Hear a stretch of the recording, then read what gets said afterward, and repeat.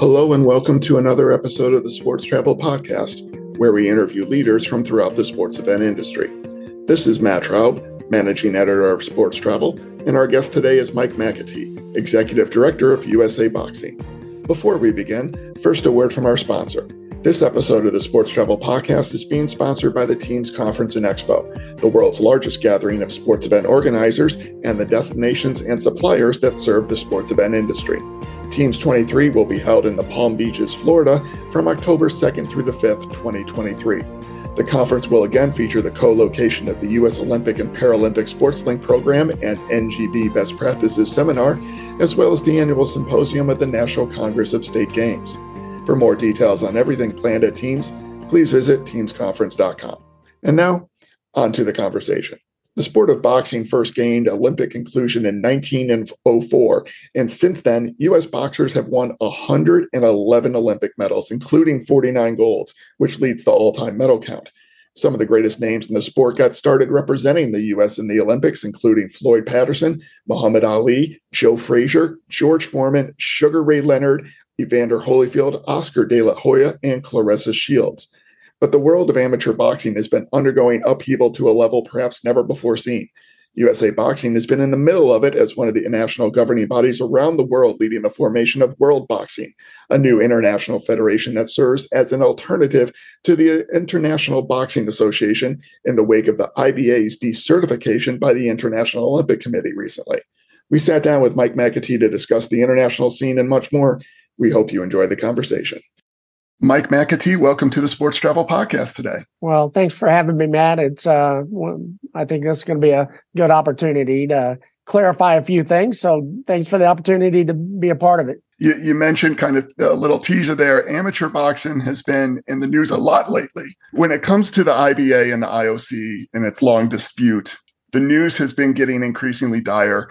USA Boxing ended its IBA membership to join the new World Boxing Organization in April. What went into that decision, and in the end, was it a hard one for you to make? Well, the not to bore you with all the background of it, but the IBA, or International Boxing Association, was suspended in 2019, and our board of directors obviously took note of that.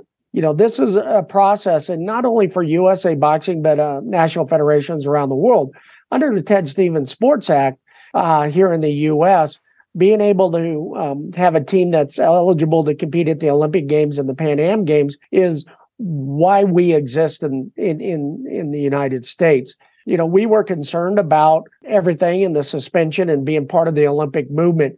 So we did start looking, when I say we, the board of directors, and we started looking at how we can help IBA. I can tell you that USA Boxing was one of the founding members. Then it was IBA in 1946.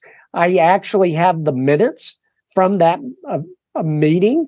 I found it in my desk drawer literally about 2 months ago, that we got a copy of it in 2006 from Colonel Don Hull. He had a handwritten note on it that said, "I believe I'm the last person alive that attended this meeting and that USA Boxing should have it." So USA Boxing has been a founding member of IBA then, and it's a 77-year relationship. However, being in the Olympic movement is the first priority of USA Boxing. And so we started working better, being a better partner, being a better member of IBA. And then in 2020, there was an election, and they did some really good things of hiring some outside individuals for governance. So we were cautiously optimistic. However, in any good business, you have to have plan B, plan C, and all the contingencies. And then, as we all know, those contingencies, if you don't have them in place, then things like COVID happen and things are a struggle. So, we've been working on this since 2019. We believe the Olympic movement and the Olympic Games is the pillar. It's the peak of the mountain for us. As we were working through all of those opportunities, we ran for positions. We had one USA Boxing member, Lee Signoli, who is on our foundation board and is now on our USA Boxing board, was actually elected to the IBA board and actually got more votes than anybody else in the world. we tried to go through that, but unfortunately, we were deemed, myself and four others of our group were deemed that we were ineligible 24 hours after we were deemed innocent of any wrongdoing, which was kind of unique. We then ended up going to CAS, Court of Arbitration of Sport, that found that we did commit minor violations, but so did the other candidate. So then we had the new election, and quite honestly, once after non-election that occurred at the Congress in Yerevan, that is when our board said, look, we have to start moving forward because this organization is just simply not following good governance. They're not following the Court of Arbitration of Sports ruling. So we had several like-minded countries, and over the last, since 2019, spent a lot of time talking about the what if. So it's not all of a sudden, but it's been building up. And quite frankly, after the Yerevan Congress, we started looking at, from a USA Boxing standpoint, we hired a third-party company to go back and analyze judging that IBA did compared to 2016, compared to 2020 Tokyo, which was actually the boxing was supervised for the IOC with third-party oversight. And then we had them compare other events.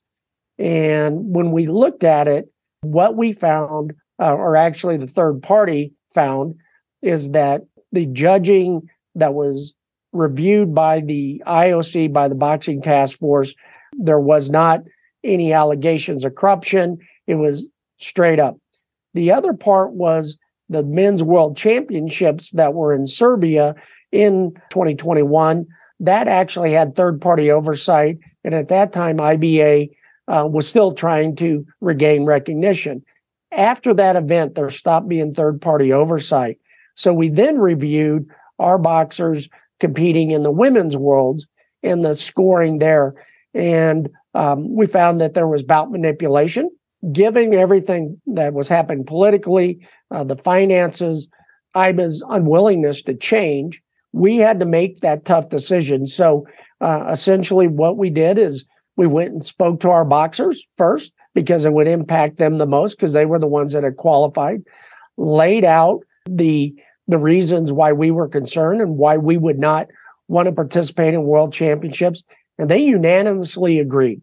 Why would we participate in an event where we know that there's going to be retaliation against our boxers? There's no third-party oversight of the field of play. We've already been retaliated against our stances where they failed to follow their own selection procedures for officials. Quite frankly, we hear a lot about the organizations promising all of that prize money. Couple of things. One, we never hear about it getting paid. And when is it going to get paid? Where's the money coming from? That financial transparency is not there. So the decision not to participate in the World Championships was a hard decision, because that's boxers want to compete. We want to get ready for the Olympic qualification.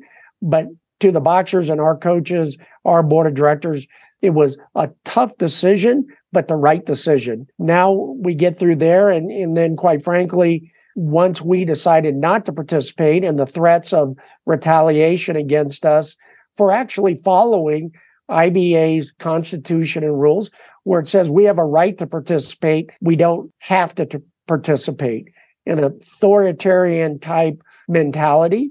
And then they're opening us to go around the own rules and saying that any USA Boxing member could then participate in the World Championships. That's a violation of our sovereignty, which is pivotal in the IBA Constitution, pivotal in USA Boxing's statutes and bylaws, and part of the Olympic Charter.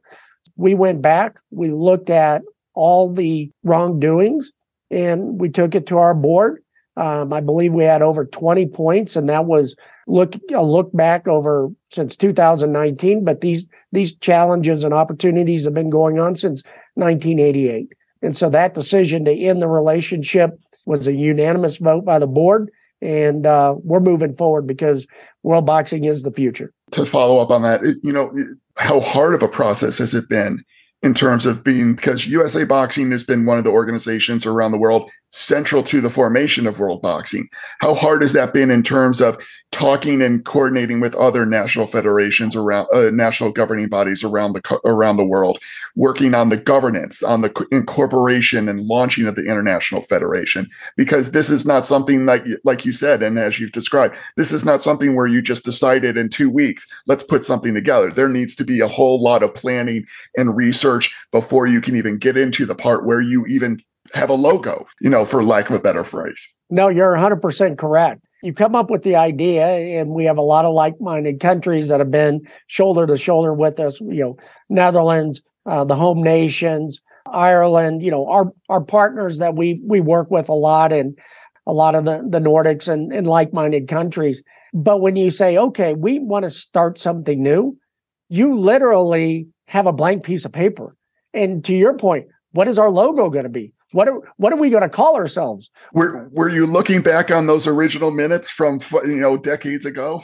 The process is very similar, but the good part about it is the countries, that like-minded countries, and there's, we've had conversations since 2019. There's about 80 countries that participate or have boxers that qualified for the Olympic Games in Tokyo. IBA has 200 members. However, a lot of them do not even have a boxer, or they do not have an official. So we looked at, okay, what do we want to do here? Is it, countries that are going to grow their grassroots and then go into nationals, then international, then to the Olympic Games? So that's the focus of world boxing. And yes, being in the Olympic movement is priority one. It's critical, but being in the Olympic movement grows your base. Being a member or certified by the USOPC, we understand compliance. Quite frankly, if you go to the IOC's website, it talks about how to become an international federation, and you just follow the roadmap. Here are the steps you have to do. You don't have to overthink them. You just have to do it. That provided a really good roadmap. To your point, we had to develop new statutes. We had to develop our own code of conduct, all these things. And then a lot of great international federations that have very good statutes that you can look at them, you can use them, you can take them. And that's what we built upon. But at the core of it is, it's about people and it's about culture. Starting a new organization fresh, you don't have the baggage of the culture of how things have been. That is pivotal. One of the biggest things we will be the only international federation, if we're approved, and we're going to do everything we can by following the rules, is third-party oversight of everything. So our ethics chief is going to be a paid position on a contract that is going to be prepaid. So he or she, whoever is that individual, isn't beholding to world boxing. They're beholding to our members in our national federations. So third-party oversight for ethics and governance, third-party oversight for the field of play. We know the vast majority of boxing people, especially the officials, want to do things right. Every boxer and coach wants to know that when that boxer climbs through the ring and they step through those ropes, they climb into the ring, that bell rings, that they're going to have a fair bout. Not that it's been predetermined by people in the back room that have been doing shady stuff. And that is our goal. And it proved that it works, especially with the IOC's boxing task force in Tokyo. The oversight of the world championships is third party. So that's the process by which we're looking at, that every boxer, every coach, every official, every administrator, every national federation knows that you're going to get a fair shake. And you could be the number one boxer in the world. However, on this day, on this time, you may not win because you didn't perform at the level you need to. And that's what everybody that we've talked to, and it's the silent majority of national federations, that they just want fairness. That's what we're going to build upon, in transparency, especially when it comes to selection procedures, So we're just building on what we already know, and other countries are building on what they know. So we'll be able to put together a product that we can all be proud of. Would you have worked in the formation of World Boxing and then resigning from the IBA if there was not the feeling that the IOC will formally recognize World Boxing at some point, and then World Boxing could then be the organizer for a boxing tournament at the 2028 Olympics in Los Angeles? It is one of those, when you're reading the IOC's communications, which I think there's a lot written and a lot that's not written. But, looking at those, we knew we had to change. Is it positive now, especially after the recent communication? But part of it, too, was USA Boxing was looking to expand anyway, in that we want to be part of adaptive boxing. We want to be part of the Paralympic movement. And IBA does not have that. And quite frankly, it's against the rules to have a paraboxing. So we were looking at that as maybe another alternative. And then esport, virtual reality boxing, we wanted to grow. We wanted to be a different organization anyway. You look at it, and then are you taking a calculated risk? Yes. But we also knew we don't want to be part of an organization, and I don't want to look my boxers in the eye knowing that we're putting them in the ring when there is a high probability of corruption. So are we in a very good place right now? Yes. I think the IOC recognizes the value of Olympic style boxing, and not only here in the U.S. The things that we teach in the boxing gym that you just don't get with other sports. We have, we're the most diverse. We teach discipline. We teach self-confidence, respect for others. We are a unique sport. In boxing, you can go to any country in the world. You need 2 pair of gloves, and you need 2 boxers willing to step in the ring, and you're going to have boxing. The great benefit of our sport, I think, is universal. IBA has not done what it requires to be a member of the Olympic movement and part of the Olympic community. So, no, the decision to move is based on looking back historically from 1988, but some movement from 2019 to 20, but then again, a false start in 2020. And quite frankly, I think IBA is worse now in 2023 than they were in 2016, and definitely worse than they were in 2019. A lot of false starts. Boxing has been part of the Olympics since the 1920s. What does it mean for USA Boxing to say that its athletes can be Olympians? Between funding and athlete development and athlete retention, how much is at stake in boxing staying on the program for LA 28? USA Boxing has won more medals than any other national federation when it comes to boxing. USA Boxing members, the USA has had more outstanding boxers than any other country.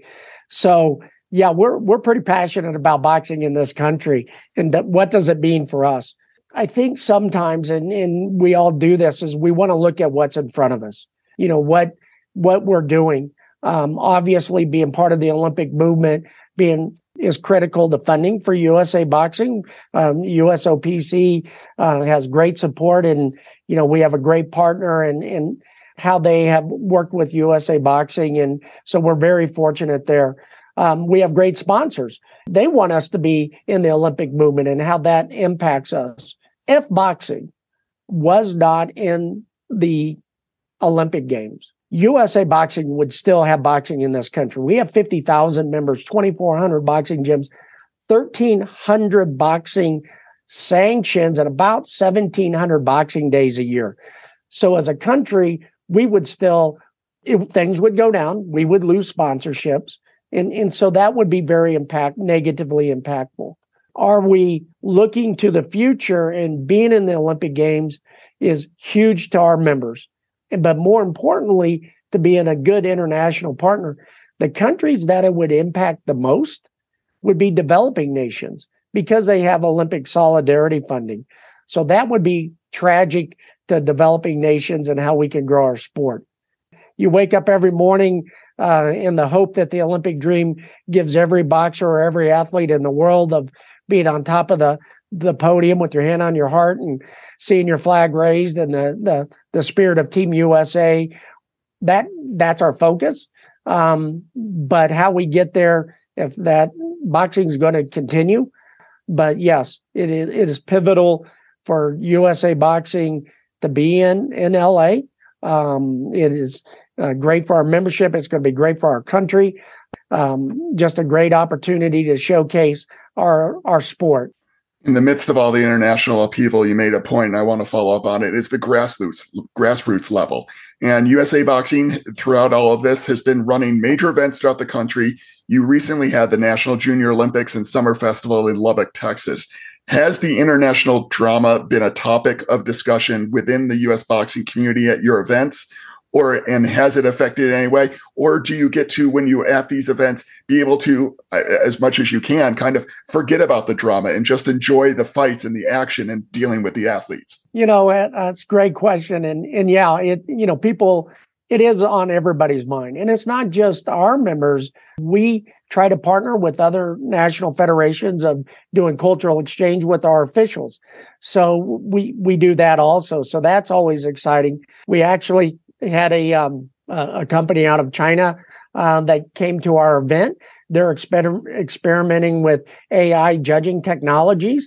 We had that cultural exchange. And so that was another thing of how we could make our sport better. But yeah, it is a major conversation, but it's not a distraction. And again, it is, hey, what's the future of our sport? Tyson Lee, our board president, always likes to say, hey, the rear view's small, and you always want to be able to look at where you're at behind you. But the windshield's really big, and that's where we're going. A lot of people come up to me, and Lubbock was fantastic, and Lubbock Sports Group is excellent and has done a great job. That's the third time we've been there. But they said, is this a distraction? I go, you know what? Quite frankly, the boxing is the best part of my job. So being able to be around 900 boxers, 800, and I think we ended up with 45 bouts, 4 rings, coaches, everything. I mean, it's a celebration, and that's why JO's and our summer festival is a fantastic event for us. It is our biggest event, and quite frankly, we have boxers from 8 years old. I think our oldest was 35 this time. So you have all the other noise, but at the end of the day, when the bell rings, everybody focuses on what's going on in the ring. So it is on everybody's mind and being part of the Olympic movement. But we also know that 13 boxers had the potential to qualify for the Olympic Games. We have so far this year, we're about 47,000 members. Last year, we were 50,000. So we're about 18% ahead. Those boxers are going to the gym every day, making good decisions, giving them opportunities to not only hope and dream about being an Olympian, but they're learning the skills of life. And, we like to say boxing teaches being a champion in and out of the ring. Also, our mission is going for gold. And that's not just Olympic gold. That's being the gold standard of everything, being gold standard of going to school. We have a lot of programs that are, books before boxing. So everything we want to do is, we're focusing at the highest level, but the grassroots level is we're a membership organization and being able to provide, opportunities for all of them to grow as young people, give our coaches the opportunity to give back to the sport they love and our officials. And, we're very, very fortunate. 99% of all our coaches and officials are volunteers. We have a great officials pool, coaches pool, physicians pool. So we're very fortunate, and being able to go to different cities and being able to bring our sport and expose a lot of people to our sport is always wonderful for us. You mentioned you've been to Lubbock a couple times. The Olympic trials later this year will be in Lafayette, Louisiana, and that's a region you've also developed ties to over the years. How do you work with those relationships, whether it's the CVB, sports commissions, associated businesses in those regions? And how have you developed some of those relationships like Lubbock, like in the Louisiana region, to the point where you feel comfortable returning on a fairly regular basis? It's partnerships, and that's what we look at. And anytime we're doing sports travel it's an industry, but we also, and we talk about what is the best for our members. 75% of our budget is membership dollars. So how can we be good partners and working with CVBs and sports commissions? We look at venue space. Obviously, we have a minimum 40,000 footprint. We're there for a week. We're bringing 2,500 people into the community. I think, a lot of the estimates are we're about a 2.5 million economic impact. So when we're looking at our areas in the cities that we want to partner with, we don't want to do a one and done. It's unfair to our members. It's unfair to our partner cities and groups that, hey, let's go back. Let's develop a partnership, and maybe we do a year on, a year off. Lubbock, we're coming back to Wichita next year, which was a 2-year deal. So that's what we're always looking for is partnerships of how we can give back to the community, how we can give back to our LBCs, and then be good stewards of our members' dollars to put on these events. But more importantly, how can we be good partners with the CVBs and our groups and partners in these cities? So, no, we're excited. We've been to Louisiana several times, and part of that came from changing the way we do business. Our events now are bigger. Prior to 2016, we'd have a few events that were very specific for Team USA or international competition. But what we're learning now, not only, and this is where we're moving forward to as part of our strategic plan, yes, we're going to have 3 or 4 national events a year, and they're going to be big. Now we're partnering with our LBCs or local boxing communities or committees to be able to have regional events, a good destination for other cities that are a 3 to 4 day event. People can travel in. They're not traveling halfway across the country. So then we can then develop better regional events and then partner with other cities and CVBs it's not going to be a 2,500 person event, but it's going to be 300 to 400 boxers, a 4-day event. You're putting heads in beds. You're spending money. You're exposing people to other cities. So that's one of our biggest goals, that next year we're hoping to be able to have 10 regional events in partner cities all over the country. So being able to help develop that is also part of our strategic plan. USA Boxing was also in the news recently for another good reason, and that is the U.S. Olympic and Paralympic Foundation announced that the Daniels Fund has committed $800,000 in grant funding to the foundation to support USA Boxing on your journey to the 2024 Olympics in Paris. What does that type of grant do for your organization? Game changer. That amount of money, we're just so fortunate for the Daniels Fund and the USOPC Foundation and the USOPC all working on our behalf. But it's a process. And again, what lessons learned that we did with USA Boxing, a lot of times we're using those for lessons learned for World Boxing. Found Bill Daniels, great foundation, but he's also a 2-time Golden Glove boxer.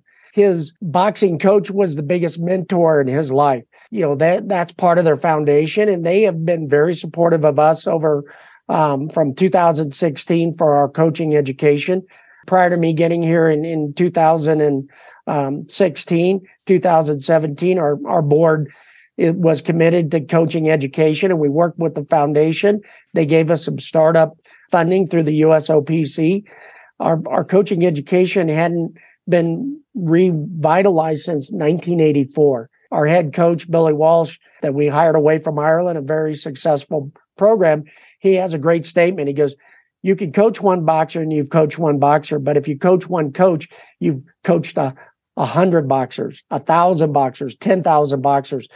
So really buying into that philosophy, partnering with the Daniels Fund of being able to grow our coaching education, which then increases our grassroots coaches, which we have seen since 2019, we had 2,100 boxing gyms. So far this year, we're over 2,400, which then expands our base. So that funding is going to be critical of reloading for LA 2028 if we give that opportunity, because it's focusing on youth development, junior development, and coaching education. So it's going to ultimately impact the best boxers we have, but it's also going to be that funding is going to be critical as we move into the future. So, the way we look at it is statistically, right now we're 5 years out from LA 2028.